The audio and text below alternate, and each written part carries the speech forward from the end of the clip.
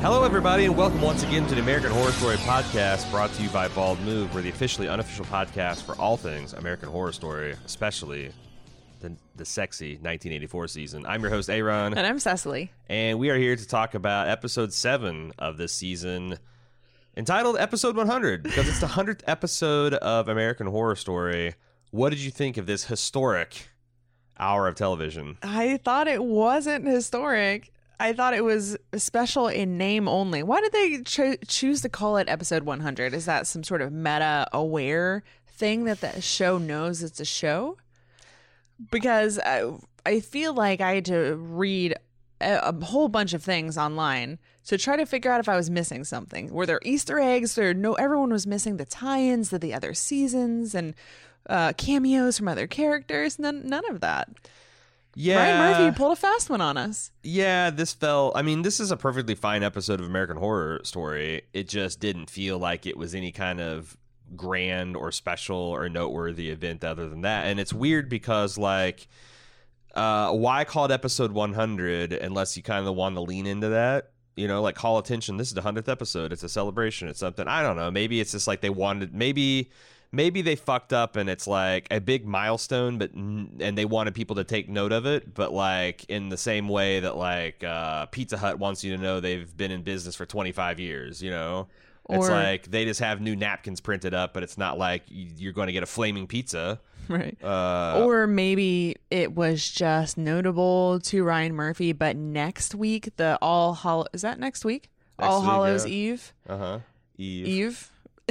Maybe that's when all of the real action is going to happen for the season, and those two just couldn't line up. Probably, because we know he's been wanting to ride on our spooktacular coattails. Agreed. So he found out we're dropping the third and final volume on Halloween Eve, and he's like, gotta get on that. All right, Ryan. But if you gotta other, steal it, then setting fine. aside the episode 100thness of it, what did you think? It was one of those midway episodes of American Horror Story where you start to scratch your head and say, well, what? I don't know. I think this is the least head scratchy mid-season U-turn that we've had in recent years. Like absolutely. I'm not comparing it to other ones. Everything I'm just saying, tracks. I'm having a lot of fun watching the baby ghosts kill everybody. I love Brooke's fuck you attitude in prison towards the Night Stalker, the Satan, the prison ward, Margaret Booth. Yeah. I love Trevor being this trapped boy toy in this loveless marriage where she like wings a cell phone at him or just big brick phone at him, and he's like, hey, you almost made me spill my J and B. Not like, hey, you threw a phone at me, but kind of like, you know, come on. Don't want to spill any alcohol. That's alcohol abuse. Shall we get right into the episode? Yeah, or do we have let's any do more it. preamble? Okay. Before we get any further, I got to do some housekeeping for Bald Move, and there is so much house to keep. I'm going to have to do it like Micro Machines, commercial guy fashion. Watchmen has come. It's finally here. The follow-up to Damon Lindelof's The Leftovers, and it gets a full treatment, instant live cast for club members, as well as an instant talk, just like we did for Westworld and Game of Thrones, and a full cast with recap analysis and feedback on Tuesdays. We're also still doing Rick and Morty. We're at Season 3, Tales from the Citadel. We have an amazing guest, Gustavo Sorolla from Rooster Teeth, to break down all of our hip evil Morty theories. Also, Cecily and I are doing the Cinema Spooktacular, our third annual installment to Search for Spook. Volume 2 just came out over the weekend, talking about Tallgrass, Sleepaway Camp, and Crawl. Jim and I are covering the final season of Mr. Robot with episodes released on Wednesdays. Check it out on the 2-bit encryption feed. Cecily and Alexis of Pin Y fame will be covering his Dark Materials on Bald Move TV for us starting on November 4th. This week, they're going to be releasing a review of the 2007 Golden Compass movie as a sort of shakedown cruise. A Bald movie in my Bald Move TV feed? Shocked Pikachu face. And that's all the housing that got kept. Billy Joel is very loudly talking about enduring his sex attack. Does he have the room next to Billy Idol? And there's these German tourists who are cranky because someone is blasting Billy Idol at 3 o'clock in the morning and they have to get up for Disneyland the next day. So they knock on what and turns they're out... jet lagged. And they're jet lagged. And they knock on what turns out to be the Night Stalker's hotel room. And he decides he's not going to turn down the music, but he's going to grab him and try to kill him. But Jingles tells him to cool it because he needs to get up for Disneyland tomorrow, too. Yeah, this poor lady. I don't know what she thought he was offering when he's like, I'll show you a few things. I don't think she was necessarily interested, but flattered because this incarnation of the Night Stalker is pretty attractive.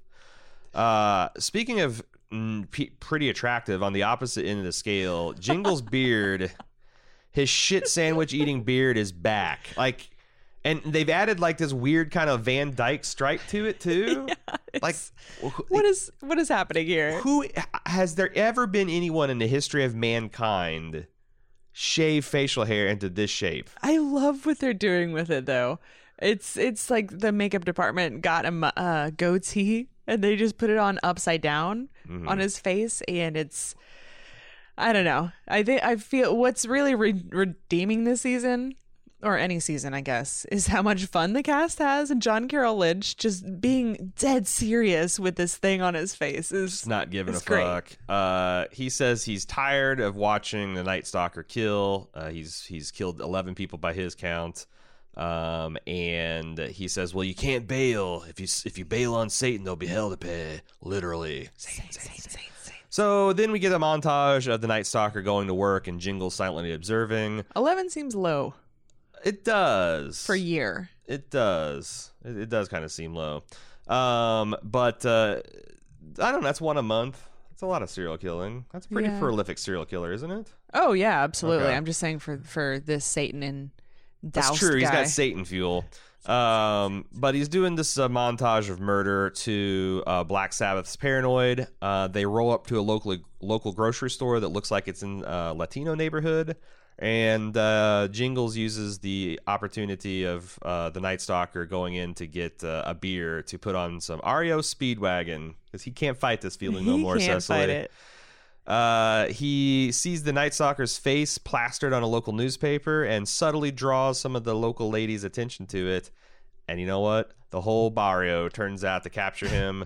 He's felled a lead pipe to the face, and the Night Stalker sees Jingles pulling away as he abandons him to his fate. I love how they kind of almost remix. Yeah, he's drinking his tab. They almost remix Paranoid with Fight This Feeling. Can't Fight This Feeling. It's really good. Yeah, if you're a Glee fan, then you know Ryan Murphy loves the mashups, and this is a particularly choice one. You know, this is a true story. This is how Richard Ramirez got caught. Is that really? Minus the Jingles. I guess he was at a store, and some elderly women saw his face on a newspaper, and they raised some attention, and some people chased him down, took him out with a lead pipe. And I actually figured. I figured that it was a pretty, because like Murphy likes to do that. Why would he make something up when he can just weave his story into the narrative? remix. He just remixes it, just like Speedwagon and Sabbath. They go together like peanut butter and chocolate. REO Sabbath. REO Speed Sabbath. Black Speedwagon. You like the Black Speedwagon. Yeah. That's the cover band right there. Meanwhile, at Camp Redwood, there's a Birdman. He's trying to have a big year, I think. Taking some shots at ducks and owls at Camp Redwood in 1989. Flash forward from the flash forward. Well, I think this is actually technically flash to where we're just at the story now. The previous one was flashback to 1985. That's what you think. He comes upon Montana sunning herself on the dock, looking very inviting. She invites him to take a picture, and she seduces him. And he invites her into his fanny pack. He invites her into his fanny pack, and she slips her fingers in there and then slips her knife into his guts and stabs him to death. Then we see the old camp counselors from 1970s, and they see this as very gauche. They're very old money ghosts, and they don't like these Novu murderer ghosts. No Jonas. The hyper hiker is not amongst their number. Interesting. So that kind of sets up some conflict over there on the Camp Ghost Away. Meanwhile, and we see that Xavier and Montana are hooking up now. That's true. They have a romantic relationship. Because why not? Bumping ghost uglies. Meanwhile, Robin Leach on Lifestyles of the Rich and Famous introduces us to Margaret Booth, the maven of all things macabre. It turns out she's been buying up all the spooky properties with dark histories in America. There's a list of locations. Yes. What are we trafficking in here, Cecily? Okay, so I got every time they drop the name of a location throughout the episode. So she's got the John Wayne Gacy Ranch, Boom. Winchester Mystery House. You want to see that one? Yep. Spawn Ranch, Boom. Lizzie Borden House, Yeah. the Ed Gein Farm, Hello. Camp Redwood, What a deal, this package. and Briarcliff Manor. What? But that's the asylum season, right? Yes. Okay. Yes. Is that aliens confirmed? I want to see aliens, sure. Yeah. Okay. I mean, it explained the some of the time loop stuff we're seeing because It's that's the far thing. from a confirmation, but there's a tie-in. Do you think the hyper hiker? I don't believe the hyper hiker, whatever's happening to him, is happening with these other ghosts because these other ghosts don't seem to reset all the fucking time. Although I guess if one of them died, maybe they would. I keep remembering. Because Ray didn't know what the fuck was going on when he first woke up. No, and now they can all change clothes and everything too. Yeah. And It seems like they can also materialize and rematerialize at will. there was so- that time earlier in the season where the hyper hiker said something like, "You're not supposed to die here," or "This doesn't happen yet," something like that. Is that just one of those drop thread lines? I think I'm just gonna leave it. That's the thing. I'm gonna It leave could- it back there. It could be important later, or it could be just some bullshit that never quite gets connected, I should say. Yeah. So we're then introduced to her devoted spouse, Trevor, who explains on Lifestyles of the Rich and Famous how the knife missed his heart by just mere millimeters. It's a miracle. And they're they've been covered brought in together. baby corgis. They're holding baby corgis. It's very cute, and they look cute and they look successful. And then Trevor is watching Lifestyles of the Rich and Famous while he's drinking and doing a pile of coke, Just mountains of it. and just is fucking hate watching this thing. When Margaret comes in screaming into a phone about people giving her shit for wanting to serve ice cream out of John Wayne Gacy's crawl space.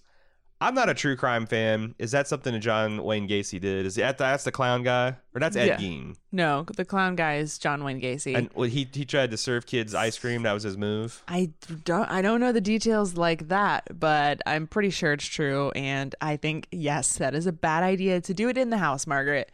But I mean, that's the thing, okay?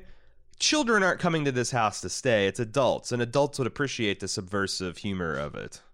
Maybe, yeah. So, like, if you're bringing your child to stay at a murder house, Yeah, copyright season 1 Well, I of guess- American I Horror mean, Story, then that's- you know what you're getting into. exactly. So what do the neighbors want to happen? They want this house to just sit vacant? Yeah. And, people break into it, teenagers go in there and party and do drugs and have sex. Is that what you want in a neighborhood? Or do you want nice, clean couples with weird interests to be there and, provide a little bit of tourism income to the area?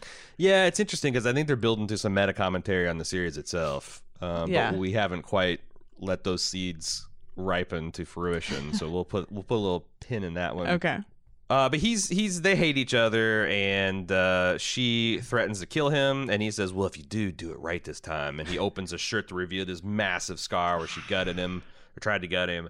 And then we flash back to 1985 as Margaret sits in a hospital waiting for him to regain consciousness. Now he's been in a coma for almost a year at this point. And he reveals very early on in the conversation that he knows that she tried to kill him. It turns out he's shaking her down for money.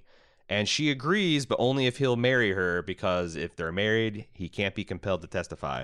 You can voluntarily testify against your spouse, though, Absolutely. right? You just can't be compelled to. Yeah, Margaret, this doesn't do anything. Yeah, Trevor, what are you doing? He just Yeah. wants the money. Yeah, he just wants the money. He mentions a couple of things here. Well, first of all, I like her reaction when he reveals that he knows and remembers. She's like, "Oh, okay, fine. This I knew it was a risk." Sure. But How long until the cops come? but he also reveals something in their conversation here that she gave up on God, as in it was real before, but now she's not.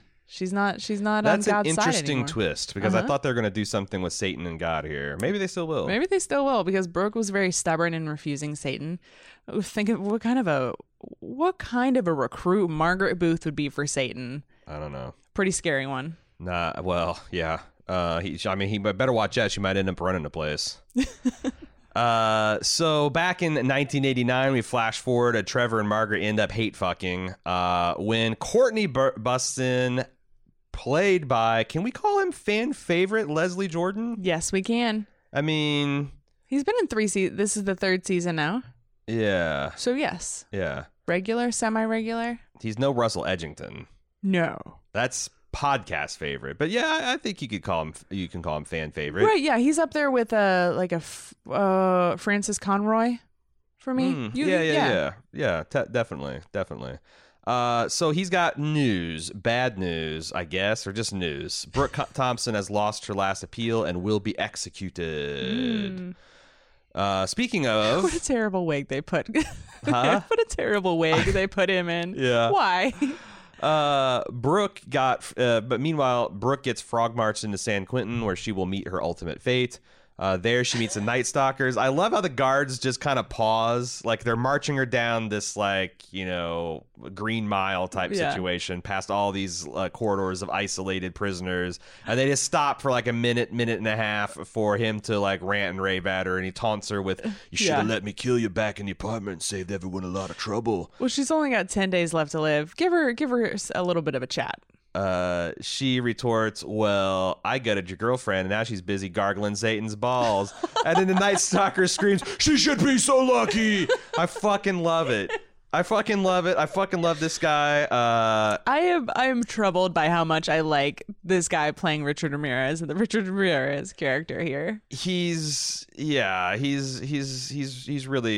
really good. And he's just bringing so much charisma and like quotability to the I like how they've kind of made him up to be a little bit more haunted. He's got dark circles under his eyes, and nobody else has like a chant that follows them. A little what do you call that catchphrase? Yeah. So good every time he shows God, up. I love it. We then go back to Camp Raywood.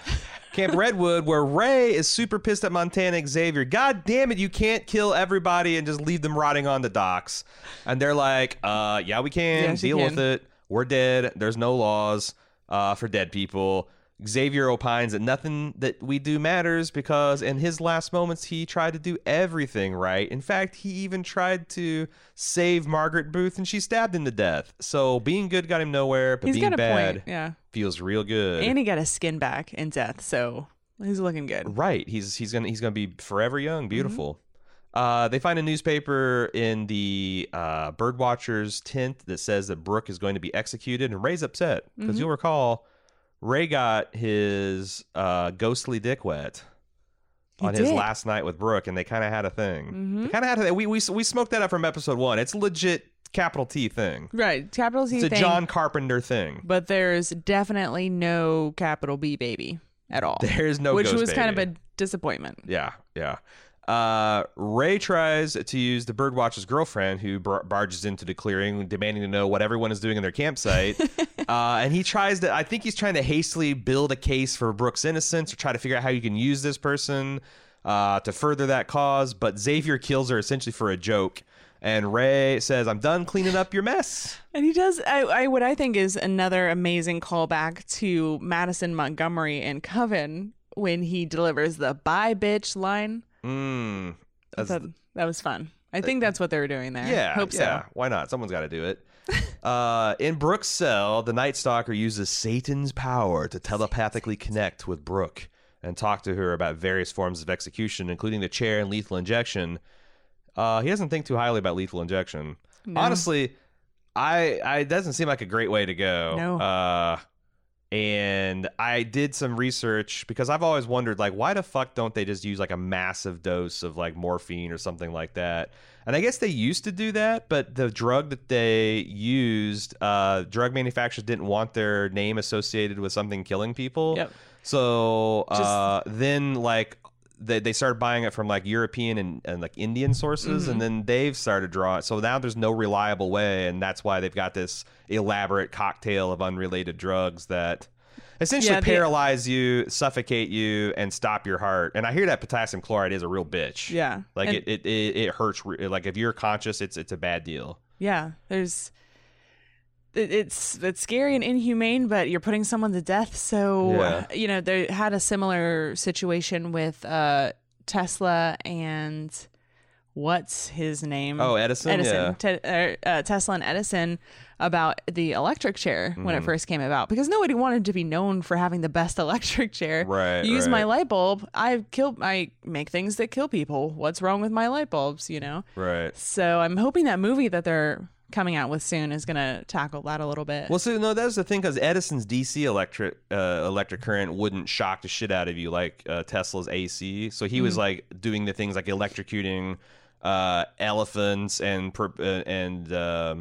encouraging use of the electric chair as a way to horrify the public. Like, do you have this technology? Do you want this technology in your homes? Yeah, I mean, it's pretty fucked up. Yeah, like, if gasoline, electricity, etc. were invented nowadays, it would be banned. Yeah. It'd be banned. Like, a child can stick a fork in this outlet and die? No, we can't have this in our homes. Right. Anyway, little history on lethal injection. He's trying to scare her to accepting Satan as her master to save her life. And it looks like it might be working, but then she says, fuck off, Satan. Meanwhile, Courtney and Margaret are having an argument about the taste and acceptability of using serial killers' memory and legacy to make money and profit from. And this, she's having a lot of trouble closing the deals on the last few properties. The last 3 have fallen through, and Courtney wonders aloud, maybe they should sell now. Hi. And she says it's bullshit. I feel like this is a conversation between the FX executives and Ryan Murphy. They're like, these last 3 seasons didn't really come together that well. And he's like, no, bullshit. There'll always be an appetite for this stuff, especially in October, you fools. I've already got all the lamps made. Trevor saunters in and says there's been more killings in Camp Redwood. Courtney sees this as a disaster in terms of liability, but Margaret sees a golden opportunity. Oh, yeah, she does. Hey, it's Kaylee Cuoco for Priceline. Ready to go to your happy place for a happy price? Well, why didn't you say so? Just download the Priceline app right now and save up to 60% on hotels. So whether it's Cousin Kevin's Kazoo Concert in Kansas City, go Kevin, or Becky's Bachelorette Bash in Bermuda, you never have to miss a trip ever again. So download the Priceline app today. Your savings are waiting. Go to your happy place for a happy price. Go to your happy price, Priceline. Meanwhile, I'm sure you all have been wondering, but Jingles has cleaned himself up. Gone is the shit sandwich beard. Gone is the scraggly mop of hair. All of his hair. Present is a mega hot wife and a bouncing baby boy. He's now living large in Alaska, land of the people of the dark hidden past. Shout out to my boy Jesse Pinkman. Angelina Jolie in the movie Taken. What? Taking Lives. Okay, I was gonna say, wait a second. Angelina, was there a Taken 4 I missed that tried to splash a little Jolie into the mix? So there's some hilarious dialogue where his mega hot wife is saying, "Hey, don't worry so much. You're a murderer. I'm a prostitute. What's the difference? We're here in Alaska. There are no laws up here." Murderer and prostitute. Yeah. What's the difference? Yeah. What's the difference here? Yeah. Yeah. That's that was, equally guilty, I'd say. That was a real trip. That was a real trip hearing that. She says, "Hey, we need to forget the past, our equally reprehensible pasts, and just answer one question every day. Are we happy?" That's it. That's all you got to do. And you know what? Jingles is real happy. He doesn't deserve to feel bad about locking someone in an oven or shoving an oar down a woman's throat and killing her, or killing 2 boys that dress like him. Probably assholes and up to no good, but well, I'm justifiably not die. a serial killer, but impaling his head on a tree branch. You don't need to feel bad for any of that. That one, actually, yeah. He's very happy, and one of the big reasons is he's up for assistant manager promotion at Blockbuster, or I guess Video Shack. Video Shack. Which is this version of this show's this version universe. of Blockbuster. Yeah. Fun fact, Blockbuster, Alaska was its last stronghold. Interesting. Like the last 2 or 3 Blockbusters in the whole damn world were up in Alaska, and I think there might be one left, but I did a little bit of hasty research before we sat down because I was just personally interested. And I could find where there was something about one of the last Blockbusters closing in 2018, and then two of the last ones closing in like 2017, but no one ever says this was the last Blockbuster. Anyway. Interesting. It is kind of crazy. I mean, people have spilled a lot of ink and a lot of time on podcasts talking about it, but the rise and fall of Blockbuster, holy shit. Yeah, especially how Netflix, it could have done something very similar. And I think Family Video is still successful out there somewhere. I mean, not there successful. Are a few there are a few brick and mortar video stores that are still doing it. Yeah. I mean, if there were a Family Video around here, I would definitely still rent movies from them. I mean, it's worth it for the special features alone. If you're a special features fan, or if you're a person who likes to, rent video games, it's not really a digital option for something like that. Well, I mean, the Sony's got that new thing where you can just buy a game. You play them over the internet somehow. That seems like a nightmare. Yeah, especially with the way that like any of the other things game work. And everything's playing on like a quarter-second delay. Yeah. But, anyway, he's up for this assistant manager promotion. I'm happy for him. At Video Shack, Jingles apparently invents the phrase "Be kind, rewind." We got a little Forrest Gump moment in Jingles invents a jingle, and it makes his manager laugh. And his manager says, "Hey, they're opening up a new store in Juneau. There's boundless opportunities here in VHS." And Jingles smiles to himself because he's going to get himself a general managership. He can see it now, and he's very happy. Meanwhile, back in sunny California, Margaret announces the Camp Redwood Fire Fest. Yeah. It's like the real Fire Fest, only less people will probably lose their lives. And someone's getting paid for this. The journalists raised their hands, and I can't believe it, but the first question isn't what's actually the third question, which is, are you concerned about the new killer that's loose killing people here at the camp? And Margaret comes back with, well, don't people want to be scared? Yes. So, yeah, I've got some bloody, scary, spooky surprises, but there might be some actual, really bloody, not spooky surprises. Right. She wants to baptize this place in the cool waters of a bottomless lake. That will hold all of its secrets. Yeah. Meanwhile, speaking of that bottomless lake, Ghost Chet is just seething in the bushes, and he just wants to wrap his muscular Olympic steroid hands, ghost hands around Margaret and squeeze until every cell in her body is screaming out for oxygen, no doubt. That's my question. Why isn't every single ghost of a person that Margaret kills, the second she steps foot back on that camp, come up and kill her? In fact, why didn't the original 1970s campers kill her the first night they came back in episode 1? Well, yeah. Yeah, that's a really good question. It does seem so... They had an entire 5 or 50 hour night to work with. There's this line of dialogue that the old ghosts have where they're like, ugh, we haven't wanted to touch a living person since 1972. So maybe they're just like fucking over it. Like, what good would it do? Also, if they kill Margaret on the campgrounds, then they're stuck with her for eternity. You want that? You want that? Nobody wants that. I'm surprised Chet hasn't thought this through, but thinking never was his strong point, was it? It wasn't. No. Montana says, hey, relax, big guy. You'll get your chance because it's going to be a full-on hunting ground. And she's like visibly aroused by the idea of it. All right. I'm kind of excited about this, too. Meanwhile, Jingles and his lady are watching a report on Camp Redwood and Fire eating Fest. These pathetic TV dinners. Yeah. And highlighting Margaret Booth as a successful businesswoman, and she asked him, let me turn to Channing because I know this upsets you, because she's probably got all the deets on how many bodies he's responsible for. And he goes, you know what? Don't worry about it. I don't feel anything. I'm over it. I'm free. I'm happy. He's happy. I'm so glad that he could forgive himself. Where's Nurse Rita's family? How did they feel about any of this? Hey, you know what? He's like, look, do you think Bucky, the Winter Soldier, deserves a happy life? No. Oh, well, then at least you're morally consistent. Did you think they turn off the TV every time sex comes on because it's too triggering for her? These equally reprehensible pasts they have. I mean, they have a baby. Like, maybe the sex wasn't traumatic. It was something else. I don't know. It was the money for sex. She sees a dollar bill in the same room as her bedroom. She sees a Hamilton laying around, and she just like freaks out. So let me interject something here, because this was in my notes, because this is where the commercial break showed up. But did you know there's a scary Christmas movie coming out this Christmas. I did. What's it called? What is it called? Hold on. Last Christmas? Black Christmas? I thought I had it until I didn't. I think it's Black Christmas. Yeah. Yeah, it's called Black Christmas. It's a Blumhouse Yes.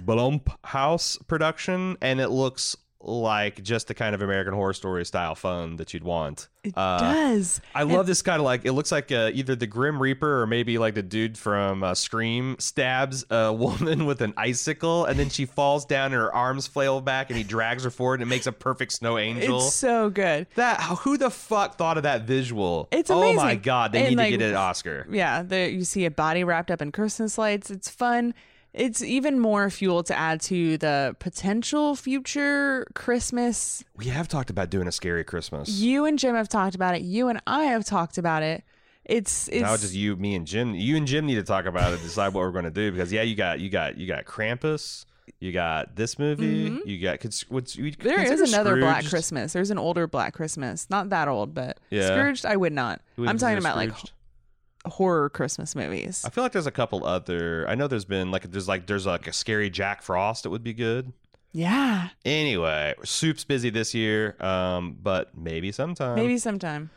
So back to our story. The Night Stalker is visited in jail by a serial killer groupie called Red, and she tells him about the Camp Redwood Music Fest headlined by Billy fucking Idol. Cecily, odds of Billy fucking Idol actually appearing on AHS this season? Okay, I've got a really interesting theory. I think it's 100%. I think it's almost 100% that he shows up next episode. He's going to be, or then maybe the one after that, and he's headlining the Camp Redwood Festival.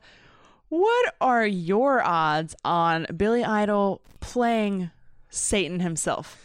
That would be fucking, because I was just saying that it's unlikely that Billy Idol would play himself. He's aged out of the role. But you could get a Billy Idol lookalike, and then I was going to say that he was going to be like a journalist or some kind of he'd talk about he's fucking has-been rock, kind of do some self-aware self-parody of himself. But yes, I love him in a red suit as Satan. Yeah, hold on, let me check Ryan Murphy's Instagram real quick.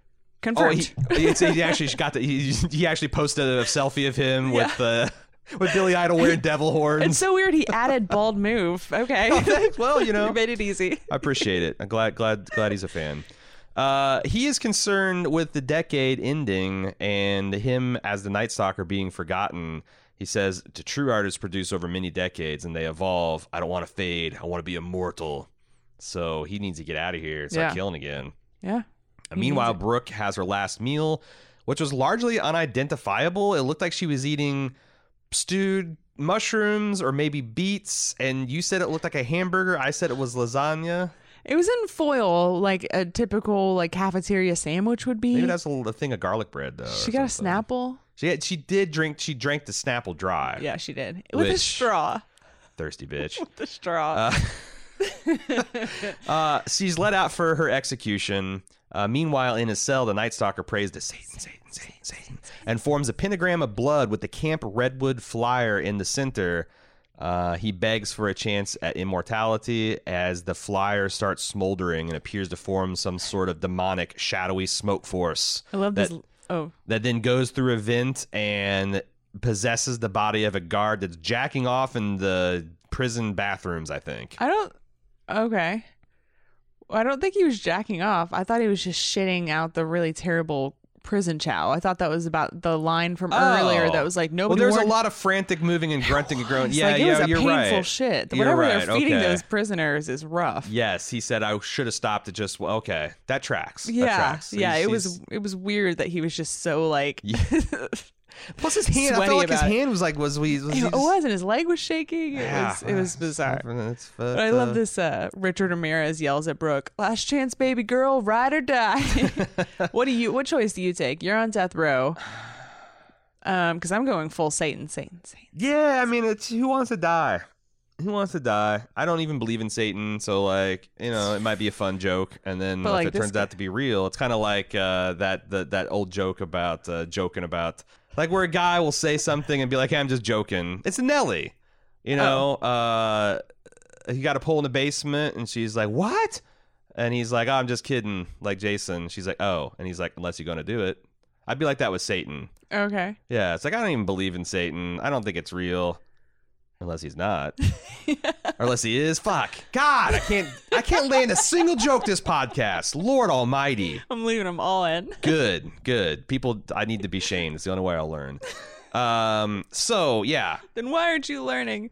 Brooke, in her last word, she's been led to the chamber. She turns to the one-way viewing window, observation window, and she addresses Margaret and says, I know I'm innocent, you know I'm innocent, and you're going to burn for framing me and watching me die. Then she hawks a loogie at the observation window. It's pretty epic. This is amazing. I was trying to figure out why this works so well. It's such a shocking thing because it was shocked me too. Mm-hmm. And the thing is, she delivers this line, and sometimes when you know someone's gonna make a massive like spit, you see them work it up in their mouth. Yeah. She didn't do that. She just took a beat and then just like covered the window, and it was perfect. She's like that frilled neck dinosaur in Jurassic Park. She's just always ready, just like, you know, as a defense mechanism.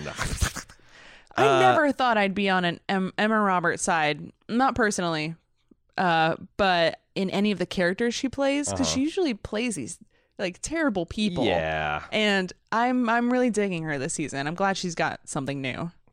So she's then executed with this 3-step drug process we already talked about as she quietly weeps. The Night Stalker is then released by the possessed masturbating guard from his cell.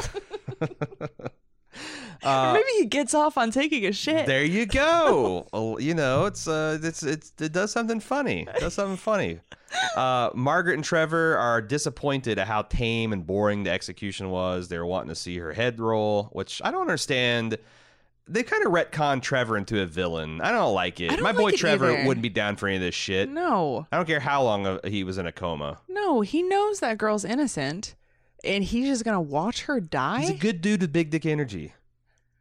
What he's gonna here's an idea. He's gonna grovel at Margaret's feet for 4 years? I don't think so. Here's what he should have done. He should have married her just to pretend like he wouldn't be able to testify against her, and then actually testify against her and take all of her money and assets. Yeah, like you Boom. didn't. And as he's laughing out of the court, be like, you didn't know that I couldn't voluntarily testify. Right. She already took it from her dead husband. Who are we ever going to find out what that story was? I don't know. I think she must have murdered him, and we'll probably find out by the end of this. You sweet summer child. Yeah. No, I'm not. I'm actually. This is like my 9th winter, and I still haven't learned. I'm like one of those old grizzled Starks, except for instead of being wise and pragmatic, I'm just stupidly optimistic. Yeah. Back at the video buster or shack video, Jingles Block deals Shack. with a difficult customer, except for he doesn't. The customer was fine. They wanted to rent horror films. Jingles set them up with Terms of Endearment, Mystic Pizza, and Tootsie. Fuck you, Jingles. Which are fine movies. He says there's too much violence in society and you shouldn't. This is a consenting adult. Rent them some fucking horror shit, man. Come on. Okay, here's a guy who's again, he got Winter Soldiered. So okay, that's a little got a little exculpability in my book. Not to the headmistress here. Nope. But you know, he got Winter Soldier, but he fucking murdered so many people. Yes. Yeah, he himself is not a violent man. He's trying to tell this person that you can't get your fucking Halloween, your Friday the 13th, your Nightmare on Elm Street on and not be a violent person. Come on, Jingles. Right. I'm not trying to justify my consumption of violent material at all. I'm just saying. I wish that they could have stuck around just to see him not get the assistant manager position for this. Yes. I didn't stick around long enough for him to get fired. Yeah, that's the thing. It shouldn't have been his wife getting brutally murdered and made him snap. It's a bad customer experience screwed him out of the assistant manager gig. Or he brings home an advanced copy of Who Framed Roger Rabbit, and there's a scary movie in there instead. Oh, or it wasn't rewound. Oh my God. All three of those things happen, and he just snaps. What actually happens is he goes home, finds his wife has been brutally murdered. Did the Night Stalker do this? I believe so, according to the Bloody Satan note. Okay, I get that Satan's involved, but the Night Stalker got as a wanted criminal, and a fairly famous one at that, boarded a plane and flew to Alaska or drove overland crossing 2 international borders to get to this within like, I guess we don't exactly know. They could be Game of Thronesing us and just kind of like, oh, who knows? Maybe a month has gone by, or a day, or a week, or Right. This is Northish California, right? yeah. California and Alaska are connected, aren't Super they? close to each Yeah. other. It's just like Yeah. a hop, skip, and a jump over at the Meanwhile, water Washington park. State is like, am I even a real person to Oh, you? oh, is that there? I forgot about and that Oregon, completely. like there's it's not just Canada. There's lots of land Oh. between California and those other Okay, well, lands. in a pre-9/11 world, travel was a lot easier to get in and out of, and also you can just do a magic spell to make everyone's eyes black and Satan-y. And That's true. he probably chartered his own jet that way. He went to the bathroom at whatever Los Angeles airport. He did a pentagram. He put his boarding pass in the middle of it. It smoldered, and then he just took over a bunch of ramp agents and gate agents and bingo bongo. He was flying Satan Airways. Satan Express. Okay, what is Satan's vengeance? Every time the captain gets off, like, ladies and gentlemen, we're cruising at an altitude of 66,000 feet, 66,666 feet. To your left, you'll see the Pacific Ocean. To the right, you'll see literally all of America. Hope you enjoyed Satan Airways. Satan. What is Satan's vengeance? What does he want? He had jingles for an entire year. It sounds like a bitchin' video game that I probably played for this Nintendo. Yeah, But Satan's vengeance. I don't know. I mean, Satan.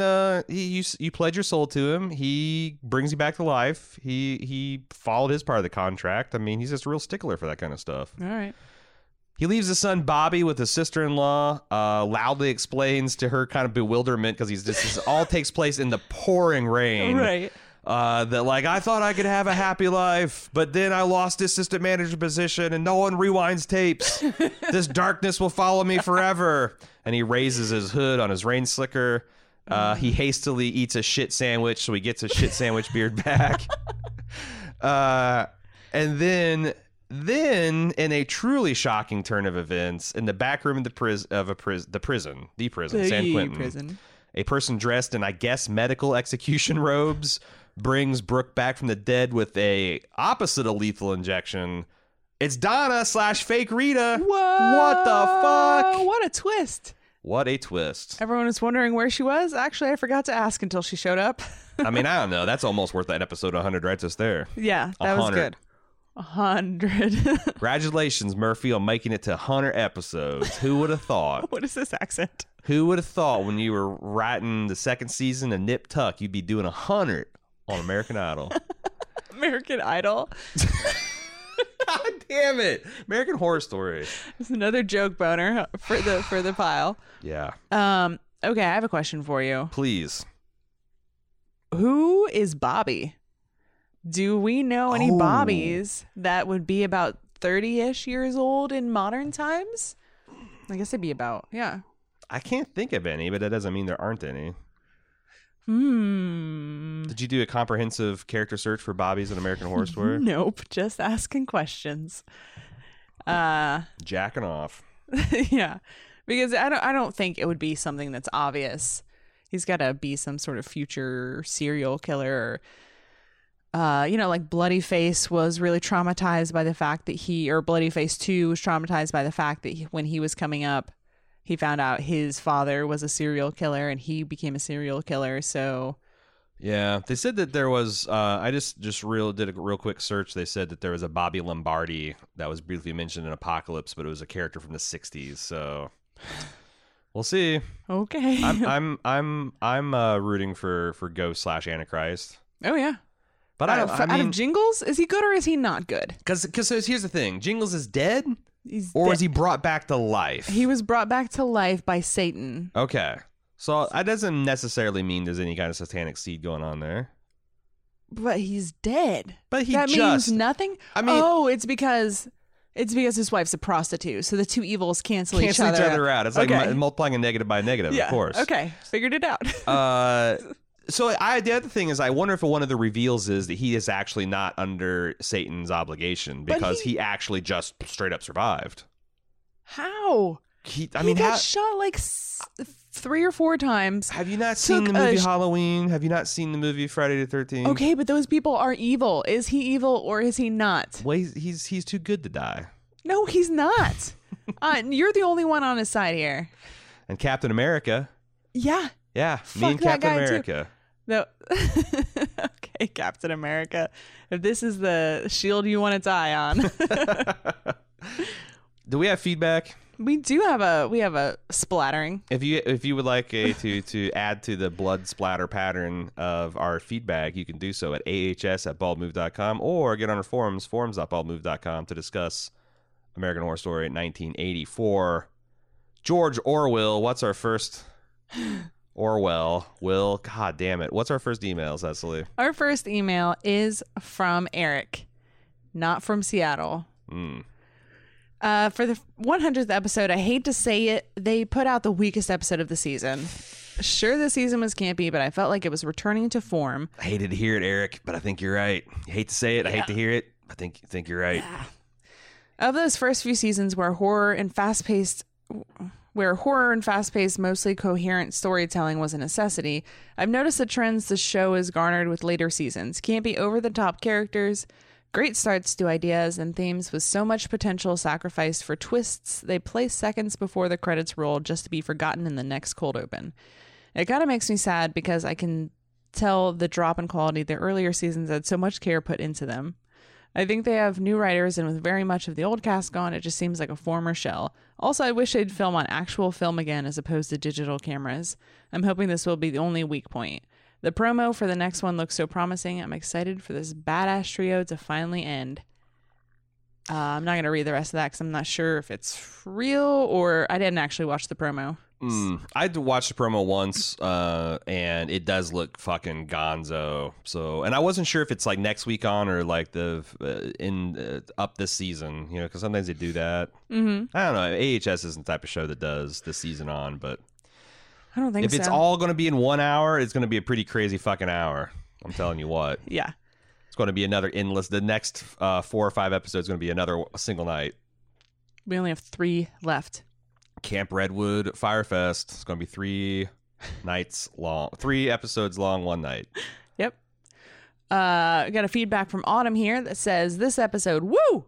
I'm so excited that it looks pretty confirmed that the time theory isn't happening. Well, I wouldn't confirm anything so far. Hey, I saw time jumping back and forth sideways this episode. We were 1985, 1984, 1989. Like, what the hell? I couldn't tell. I mean, time's a flat circle and an endless loop on this show. What do you mean time's been ruled out? It looks like Brooke is the avenging angel theory you've got going might pan out, though. I definitely didn't see the team up of Trevor and Margaret coming, so it'll be interesting to see how that plays out. It's unfortunate that after all the hype of the 100th episode of the 100th episode, that this seemed to be more of a setup episode between the first half and the second half of the seasons. At least it's still been fun and continues to deliver funny, quotable one-liners. Indeed. Sure is. It seems it's... At least it's really entertaining. It seems like a waste of a perfectly large cock to give it to Margaret. All that hype and Montana didn't get it. Nobody else. Yeah, she didn't. She got a little bit of the tongue, but she never got the. She never got the full Trevor. She just licked the balls. calls it Mr. T. The rest of Autumn's email here has a little bit of talk from the next promo for the next episode, so let's consider it. Did you see Dylan McDermott in the promo for the next episode? It looks like Lily. That's Mulroney McDillweed? Dylan McDermott? Delroney McDermott. Delroney? Dermot Mulroney. Is that a real person? You probably know him as the baby bloody face. Also, he was the dad in Murder House. Yeah. It looks like Lily Rabe might be back too, according to some online whispers. Ooh, Satan.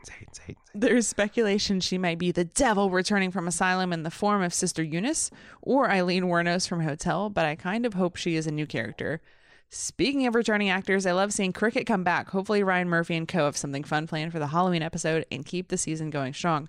We didn't talk about that. Cricket from Roanoke. Yep. He also played Quentin in Coven, who was a witch. Mm-hmm. So could it be the same person keeping tabs on these people over all the years? Is he some sort of anything? I will say no. Okay. Just had to ask the questions. William, I just finished the episode. My favorite part was Leslie Grossman serving Patsy Stone / Ivanka Trump realness. Yes, absolutely. Or is it Ivana? I think it's Ivana.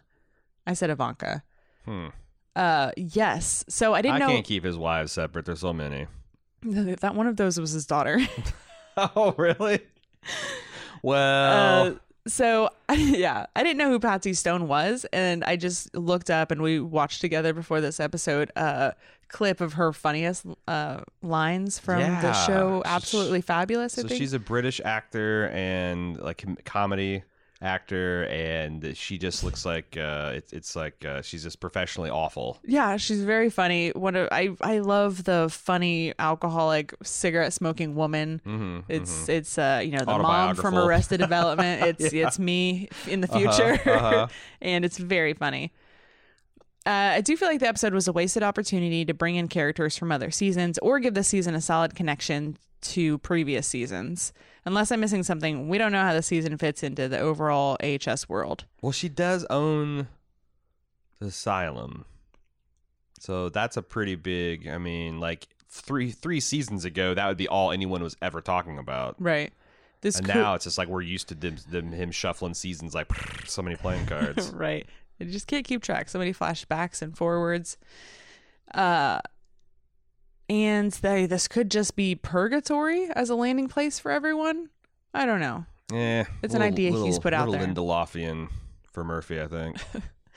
Tabinkinsaw says, did you find this episode particularly special or noteworthy as the 100th? Nope. As far as I can tell, there's nothing to distinguish it from any other episode. Not sure what I expected. Maybe some Jessica Lange, some Tisa Farmiga, some Connie Britton, or Dylan McDermott, or Dermot Mulroney. I added that one in there for you. I was expecting, Cam. I mean, I kind of when Courtney showed up, I'm like, oh, looks like they're gonna start the cavalcade, and then that was it. And fan favorite he may be, but I could use 3 or 4 more. Yeah, agreed. Especially since we had to flash forward, they could have introduced so many new characters and have been, but you know. Yeah. Am I mistaken, or were we led to believe this would be something special? Agreed. Wouldn't have even known. If you call something episode 100, that's like you're drawing attention to it. If it was just called, Brooke dies or Brooke wants your can't blood. fight this feeling, then I wouldn't suspect. Like, it'd just be a little piece of trivia that, this is also the 100th episode, so But no, you call it episode 100? But yeah, just so you can search for it. Throw yourself a diamond jubilee of an episode title, and then you give us a fucking paper plate anniversary paper product thing. Come on, Murphy. Come on. You've had us for 100 hours. Yeah. More. We'll never get that. We'll 200 hours for us because we watched all of these twice. Easily. Wow. And then we redo at least an hour-long podcast. 300 hours. 300 hours? 300 hours and we get a paper fucking plate? I can't believe this. Might as well serve this as a shit sandwich so we can get our beards right. Tabinkinsaw continues, I'm not sure where I'm going to come down on the season as a whole when all is said and done. I get the fun of the 80s kitsch with the hair, clothes, and music and the fun of 80s slasher picks, but I kind of feel like AHS has run out of gas and has been getting on by style over substance for a while now. And this season in particular feels like a culmination of that trajectory.